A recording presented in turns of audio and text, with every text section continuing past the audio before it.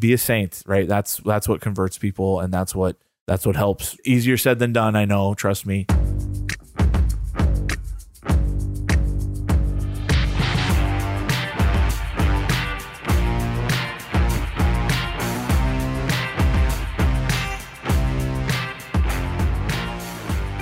Welcome, ladies and gentlemen, to Every Knee Shall Bow, your weekly Catholic podcast on evangelization. My name is Mike Gomer Gormley, and I am joined, as always, by Dave, the conversationalist of Amvickle. The conversationalist. I'm struggling so bad. I'm scanning our notes for the show, trying to find a word. I got nothing. That would work. The conversationalist. I'll take it.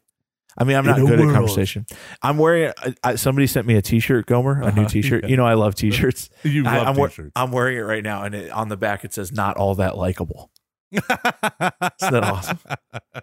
Wow. How fitting a t-shirt. Yeah. Literally, it's fitting you very nicely. Cool. So have you, Weird. I don't know, done anything, been anywhere lately? Anything new in your life? I just got back from retreat, which is a miracle that I got to go. And it is kind of cool. I was there for 4 days, and it was awesome. It was like, I feel very refreshed and free, and I feel that I can accept the liberty to live as God's child. So wow, that's intense. I definitely reject Satan so as to live in the freedom of God's children. That's what I'll say. That's how I feel right now. Nice. I went to a pool party on the 4th. I feel that kind of liberty, like Independence Day, America. Yeah, nice. When this episode airs, I'll be at the Bosco conference. Hopefully meeting a lot of our Franciscan, the mothership itself. Yeah, hopefully meeting a lot of our listeners and things like that. So that'll be good. Very cool. When this airs, I will be at work, chained to a desk, questioning my sanity and drinking about a gallon of coffee. That's what I'll be doing. I'm really looking forward to it. Don't. First of all, please don't feel bad for him when he talks like this. His best friend from before college, right? No. College is when I met him. Freshman year. College. All right. Is now a priest at his parish. And so bizarre. Bizarre. And we share a wall, right? So his office is right next to my office. And it's really scary because sometimes I walk in and I just think, I'm not going to get a lot of work done today, but I'll be spiritually uplifted. Yeah. Parochial vicar, Father David Hust, who he's had questions on the show. He was a part of the whatever we have to have him on the seminar. Yeah, I've talked about it. He said he's down if we could set him up. Father Dave literally makes his parish council at his old church listen to our episodes. He has like 10 episodes that he makes his parish council listen to. So that's funny because I don't even do that for my own parish council. So prophet's not without honor except in his own home. It's fine. Everything's nice.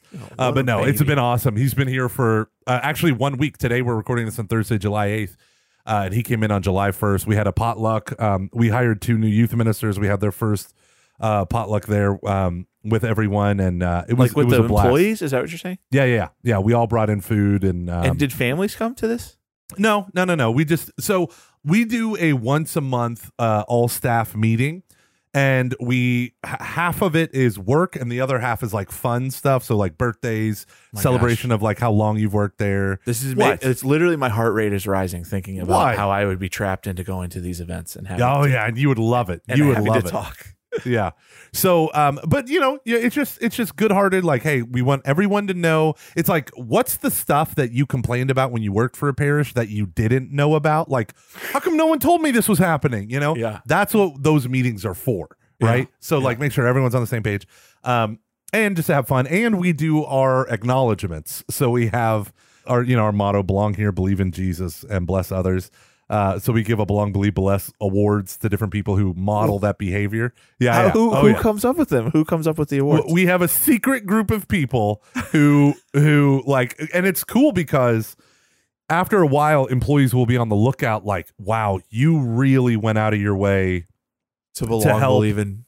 No, to help someone like feel like connected. So they'll share that with someone, and then someone on the secret committee will be like, I used to be on the committee. I'm not anymore. But they'll be like, aha, that sounds like a Belong Award, helping people belong. This is awesome. Do you win anything? Awesome. Do you win anything? You get a piece of paper with a funny thing printed on it. Okay. And you can hang it up. Right. But then they come up with funny awards. And it's like, but it's funny because the funny awards, like they have a funny title to them, but it's like a recognition. Like, I see what you did. I like it. I love it. I want more of it. Like, we gave one to our CPA and we called her Moneybags McGee or something like that. Because I mean the amount of loose ends that she had to tie up because of the PPP loan and all of these different budgets. I mean, she does a heroic effort, and the team, all the bookkeepers and the people that work with her. But she's the final end of the day numbers cruncher, and Deborah just crushed it. So it's cool to get like if you're a CPA who spends most of your life, most of your office work behind a door with an Excel spreadsheet. You're not doing ministry like. People thank me all the time. Oh, that's a great talk. Right. Thank you for listening to me, coming to your office. People don't do that for the operations side of staff. So I love it. I love it. I think this is really cool. I mean, I'd prefer to store my treasure in heaven to get that paper from Jesus, but it's cool. That's awesome. Yeah. A long award, Well done, my good and faithful servant. Enter into your master's rest. Also, I got this 6th certificate for you. It's called the Devil's Bully Award for bullying the devil 685 times. For me, thank you. Hey, but this is funny because we got a question. We got listener questions. They wrote in. Good people, email us at eksb@ascensionpress.com, eksb@ascensionpress.com, and we can answer your questions. And this first question that we're going to talk comes from our buddy Ray, and he's writing an HR question. So I think that kind of dovetails nicely with my staff meetings. What do you think about that segue? Yeah, that worked. I know Ray. Ray's a good guy. I don't know Ray, but I'm assuming he's a good guy. Yeah. Okay, so Ray says, I consider myself somewhat of a functional expert. And he has a lot of credentials stuff that he kind of threw in, international credentials in the business world. As dedicated evangelists, and then he says this in all capitals, how the heck are you the ones to be having these conversations? Meaning the 2 episodes that we did on hiring and kind of imparting the vision job training. Is it wrong for me to assume that parishes do not have somebody dedicated to aligning parish vision and personnel strategy? If not, that is a major problem holding back the church. HR is almost always incorporated into the executive level staff in industry because it is critical to alignment and driving success. In the church, if HR people are simply office admins and you are solely relying on the pastor, or select others to communicate and drive strategy, we're at least 50 years behind the curve. Worse yet, in a place like here he mentions a city where he's from, where parishes are being drastically slashed and consolidated. I would love to know who's assisting the bishop in carrying out these decisions. And I included that last bit kind of is like a bifurcation, but I included that because many, many dioceses are going through consolidations and parish closure, and they're wondering like, how does this connect to an overall mission and vision of a diocese? Right. Or is it just administrata, right? That stuff that comes across a desk, it's paperwork, it has to be done, pull the trigger. So I figured we would start with Ray's question and kind of go through this. So Dave. It's a good question. Let's restate a little bit. So what he's saying is like, it's crazy that people like us, directors of evangelization, would be this integral in the hiring process, there wouldn't be someone who that's like their specialty in their job. And I would say for the most part, pastors rely on business managers, and oftentimes that is not the way to go. It is oftentimes problematic as far as hiring mission and vision fits, which you kind of alluded to, but we are in that position. And in some places it's a necessity. A lot of places don't even have business managers. They have bookkeepers who are part-time, and just, it's the way it is. If it's not on us, it's on the pastor. Yeah. So I have 2 kind of HR insights for this. One comes from former GE CEO Neutron Jack, who says, the most important hire after the executive officer is the HR officer, because what does it matter if you have a brilliant design if you don't have good people behind you? You can't build a good company, and HR is the most important because they're the ones who will hire and fire. And I thought that was brilliant. The other thing I heard was from Jim Collins, where he wrote the book Good to Great. It's an excellent book. He had a follow-up chapter called Good to Great for the social sector, or the public sector, nonprofit, government, nonprofit, church, all that stuff. And where he was taking the lessons and applying it. And one of the things he said was, it is often easier for people to get connected to a parish to a nonprofit because they are so centered on mission. Whereas for many corporations, people feel like, well, the mission is just to make money. So it becomes harder to be a mission-centered company. Like you think of something like Apple Computer, which is very mission-driven. I mean, they say things like, we're more proud of the things we say no than the things we say yes to, because they realize that mission is the most important. It drives their company culture. So Right. if they lose that, they lose what they are. They're just another computer technology company. So that stuff is very important. So I'll say this. The reason why most churches don't have HR driving the vision and mission and personnel strategy is because most churches don't have a real HR type person that's Right. usually at the diocesan level. And they're mostly in charge of compliance, not necessarily hiring mission-driven people. And then the other thing is, for many parishes, the type of work draws people, for the most part, who are there for the right reasons. Like, I love my church, I'm good at this, Right. I'll work part-time and do this. The problem is there's not a lot of money to hire full-time people who have spent their life honing skills professionally to execute at that level like there is at a corporation.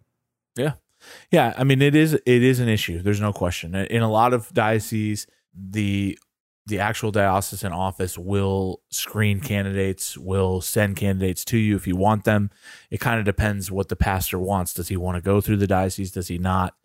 And again, yeah, for the most part, what I've seen from HR professionals is safe environment compliance and checks and balances, things like that. So Yeah, and it's not to say that some of them are not mission driven, because I think that you would, no, you're right. in a very well run diocese where the bishop is the father, and he's the father first of his priests and second of his staff at the chancery, and that reverberates down, which I think is very, very rare. You will find staffs at the chancery who are like, yes, I want to get the best people. I'm the person who the church spends a lot of money on because I can end up getting you the best people. That's the kind of the rationale behind it, but that does not exist in most places. It's I-dotters and T-crossers. Even if they don't want to be, oftentimes the culture of a chancery or the downtown office maybe force you into that mold, right? Yeah. And so I was talking with one priest who said, the Office of the New Evangelization should change its name to the Office of the No Evangelization here at my thing. And it's because it's just how things were done for years and no one's going to change it. He's like, then why did we add the word new? Like we're trying to do something new here.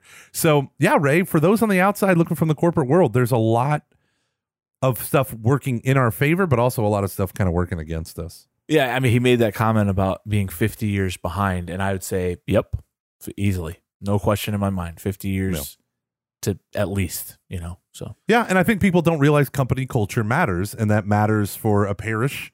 It matters for a nonprofit, an ecclesial movement, a personal prelature, what have you, right? It works for those, right? I know for a fact that in a lot of hiring processes of DREs in particular, which is probably the most common position that is pertinent to our show. Okay. Yeah.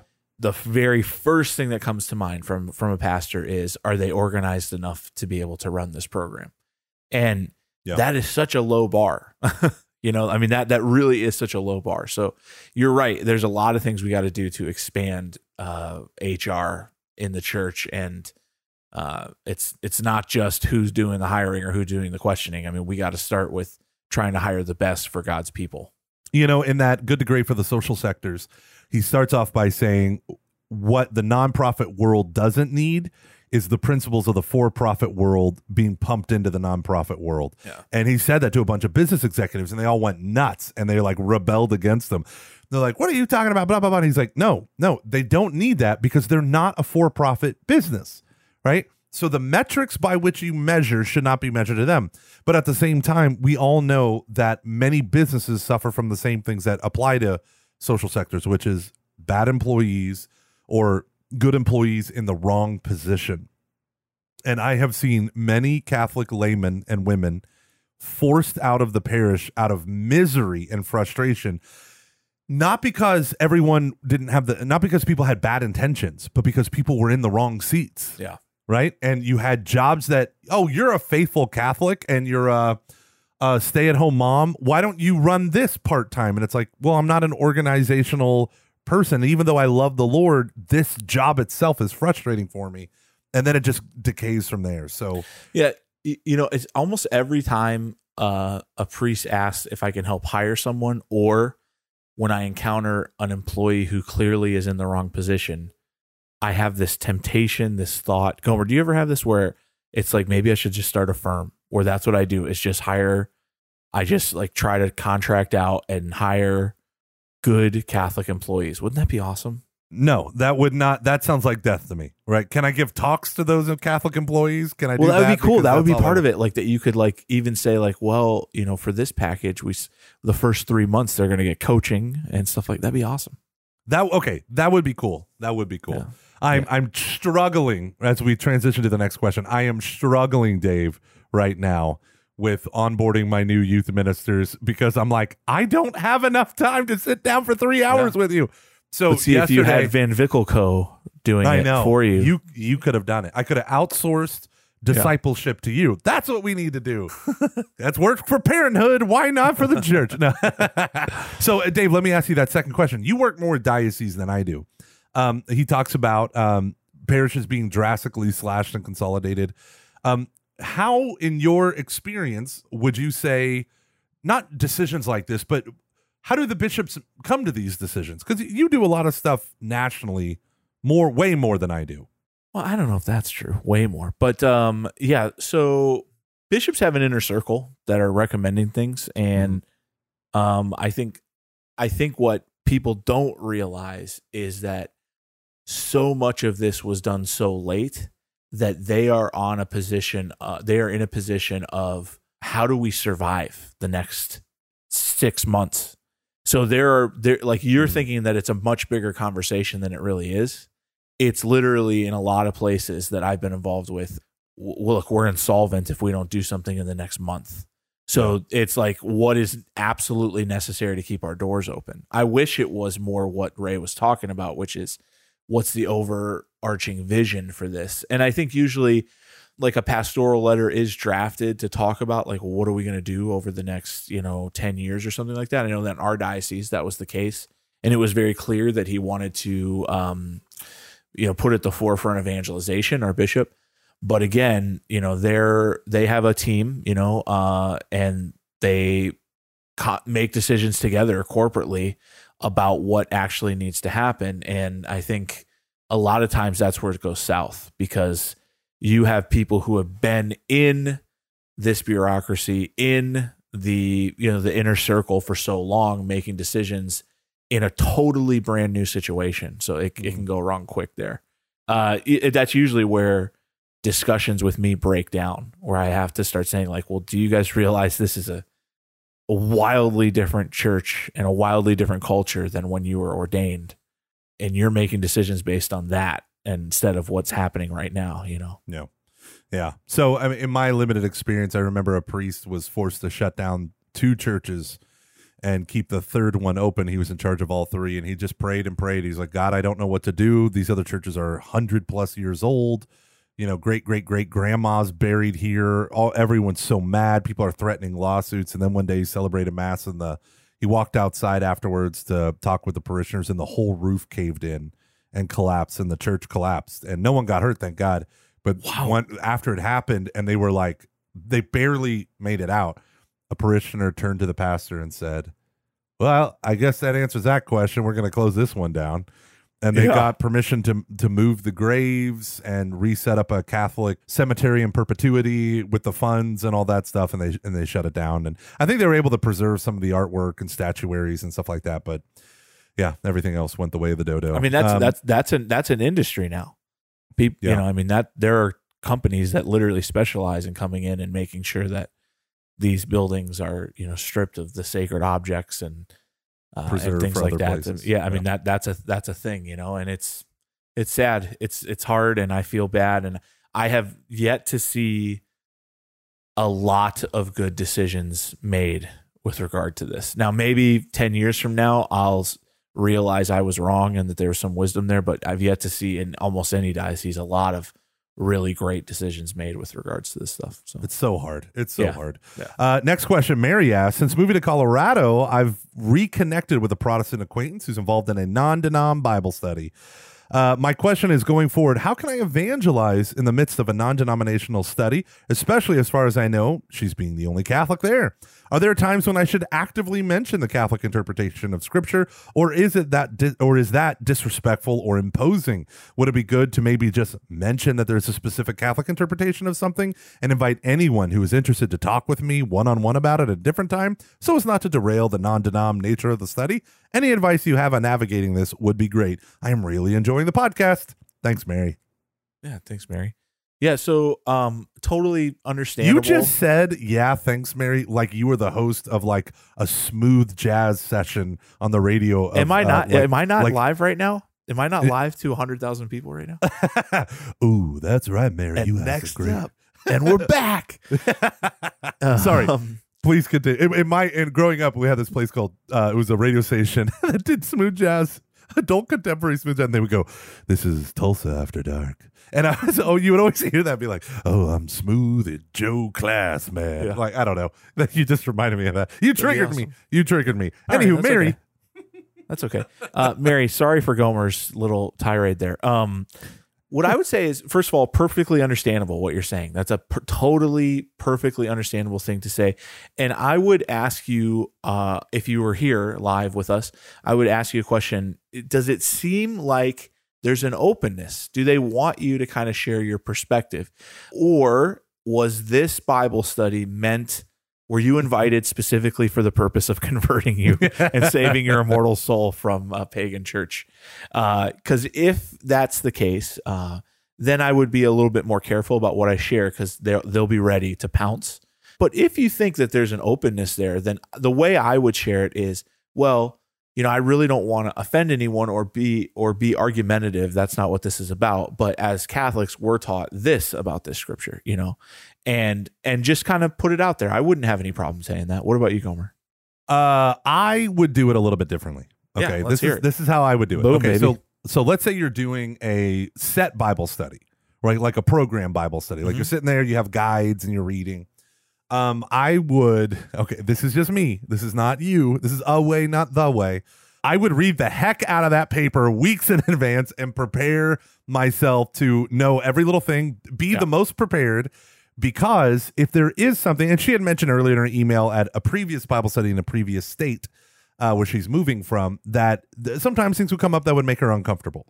And I would just say, be prepared if the next session is going to go that way, to have a Catholic vision. And this is where I would most differ with David, is I would not say the Catholic Church interprets it thus. I would just say what this verse says to me is, or whatever, because so many people think you're being spoon-fed biblical interpretation from the Catholic Development Church. of dogma. Yeah, but you sit there in it. When people, the reason why I say you should know it backwards and forwards beforehand is because when you present the Catholic thing, even if you don't explicitly say this is a Catholic thing, and if it jives against what they're saying, they're going to want additional information, right? The most condescending thing you can do is not engage people on the very thing that they love to engage in, right? Because you think, well, this is my beliefs and they're so much better than yours. Oh, well. Be like, no, okay, like, I don't think this is, I think God really did give humans authority, the apostles, and they pass it on. Now, let me tell you why. Like, this is why I think it's important. This is why, and wrestle with the scriptures with them. I think nothing will make a non-denom or a Baptist happier than you showing from scripture the doctrines that you believe. And you don't have to beat them over the head with it. No, I think everyone would say don't beat anyone over the head with it. You could also go the Teresa Gormley route, which my mom has always hosted non-denominational Bible studies, interdenominational Bible studies, and everyone knows her as the token Catholic. And she embraces that label to the point where the women there will go, and when the Catholic Church says, what, Teresa? And she'll be like, well, I'm glad you asked. And she'll start quoting the catechism and stuff like that. So it is good. You don't want to hide it. You're not imposing, because then you would say, well, the non-denom model is imposing itself on you. And then you will find you're being colonized, right? So don't do that. Like, you're all sharing your perspectives. Your perspective is the Catholic one. That's great. As they're burning you at the stake, I'll pray for you, Mary, after you take Gomer's advice. No, I'm kidding. I think that's good advice. I really do. I think the biggest thing is, I know in a lot of cases, sometimes these Bible studies, that the goal is invite your Catholic friends and we're going to try to evangelize them. So I kind of wanted to let's do a 6-week study on Romans. You know, they'll pull that stuff and you're like, great, this is a Catholic book. I love this book. That's why we're called the Roman Catholic Church up top. Yeah. Give them 5. Yeah.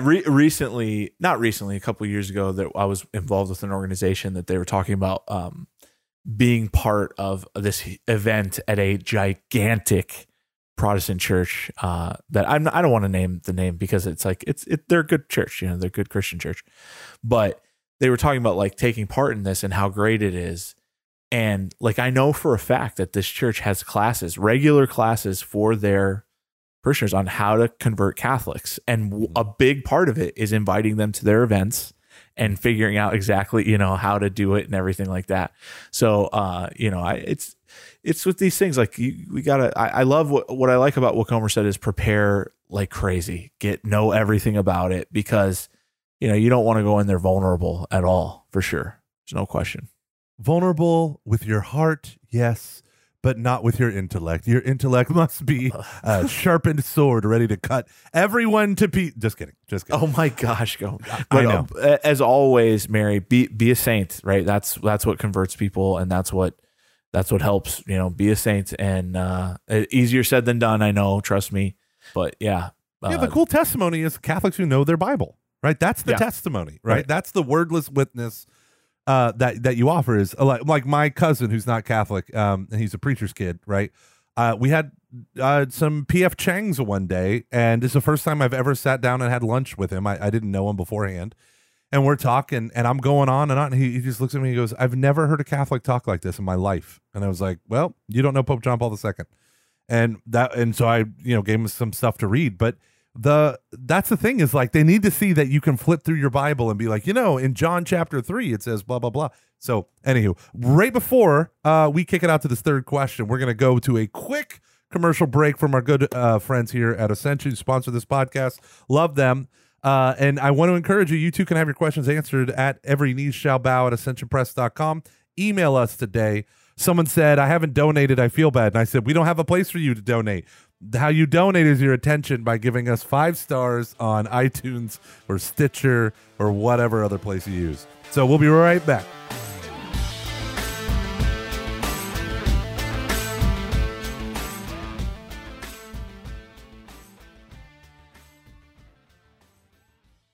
Imagine this. You're walking down the street and a Christian at a table with a bunch of pamphlets asks you, have you been saved? What would you do? Would you know how to respond? Hi, I'm Dr. Andrew Swafford, and I'm co-presenter along with Jeff Cavins in Ascension's new Great Adventure Bible Study, Romans, the Gospel of Salvation.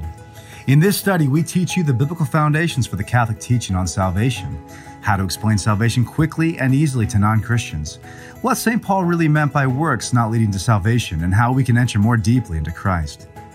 Paul's letter to the Romans has been at the center of reflection, conversion, and controversy from the very beginning, and it's widely considered his greatest work.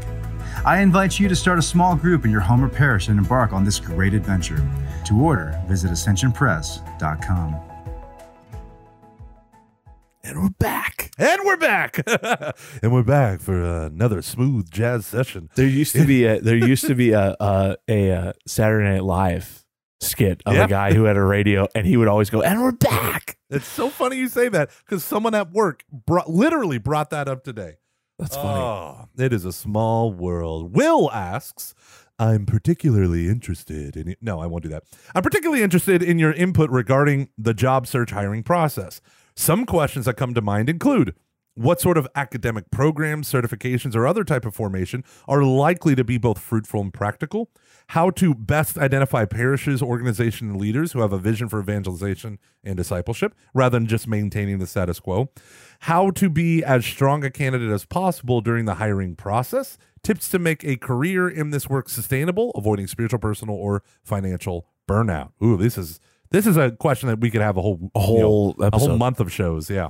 I'm interested to hear what you have to say about academic programs and certifications. What do you think about that? Because I have not found any like golden key there or what silver bullet. I don't know what I was trying to say, you know? I look for two things. So I don't want to be prejudicial and be like, oh, unless you're Franciscan University, your degree is worthless. But no. But in that, what I would say is I'm looking for a blend of theology and some sort of practical pastoral ministry experience, right? Because one of the things that I've found is you could teach people theology, but when you work with people, people aren't syllogisms, right? Like, I answer that, right? Like, that's great for teaching a class, but it's not great for doing one-on-one ministry. And if I'm hiring people, I want their social skills, interpersonal skills to be ranked higher than the other thing. So, for instance, I remember reading a review of how the hiring practices of this one firm, and they pay to fly out a family, you know, the person's family at the last stage before they hire someone. And they have a big like dinner celebration, get to meet and greet or a company picnic or whatever, because they want to see if their personalities match and fit. And when I think about stuff like that, I would never get that job ever. I would never ever get that job. Well, no, maybe my family would help. My see family the back of your shirt. Yeah.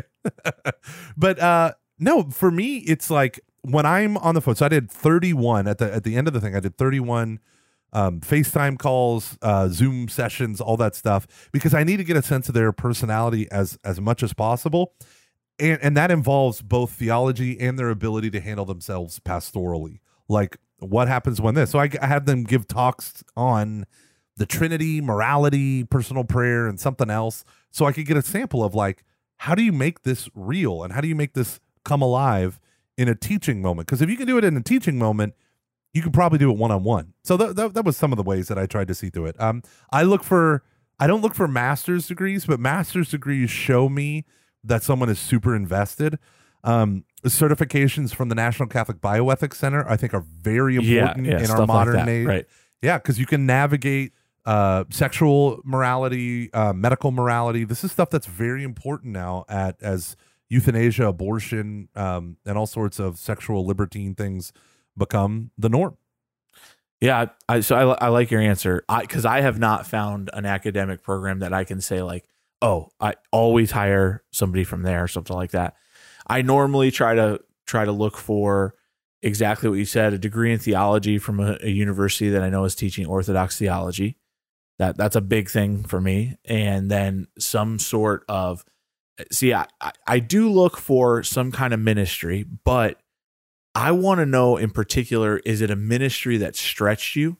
Which is why, and you've heard me say this a million times, I really like to hire net alumni. And here's why. Because they live in a van for a year with like 12 other individuals, and you kind of have to grow up. Like socially, you kind of just have to grow up there. And so I think that is a big deal for a lot of people. So I look for something like that. I love what Gomer said about the National Bioethics Center, like theology of the body certifications. Those kind of things are, to me, going to be big highlights there.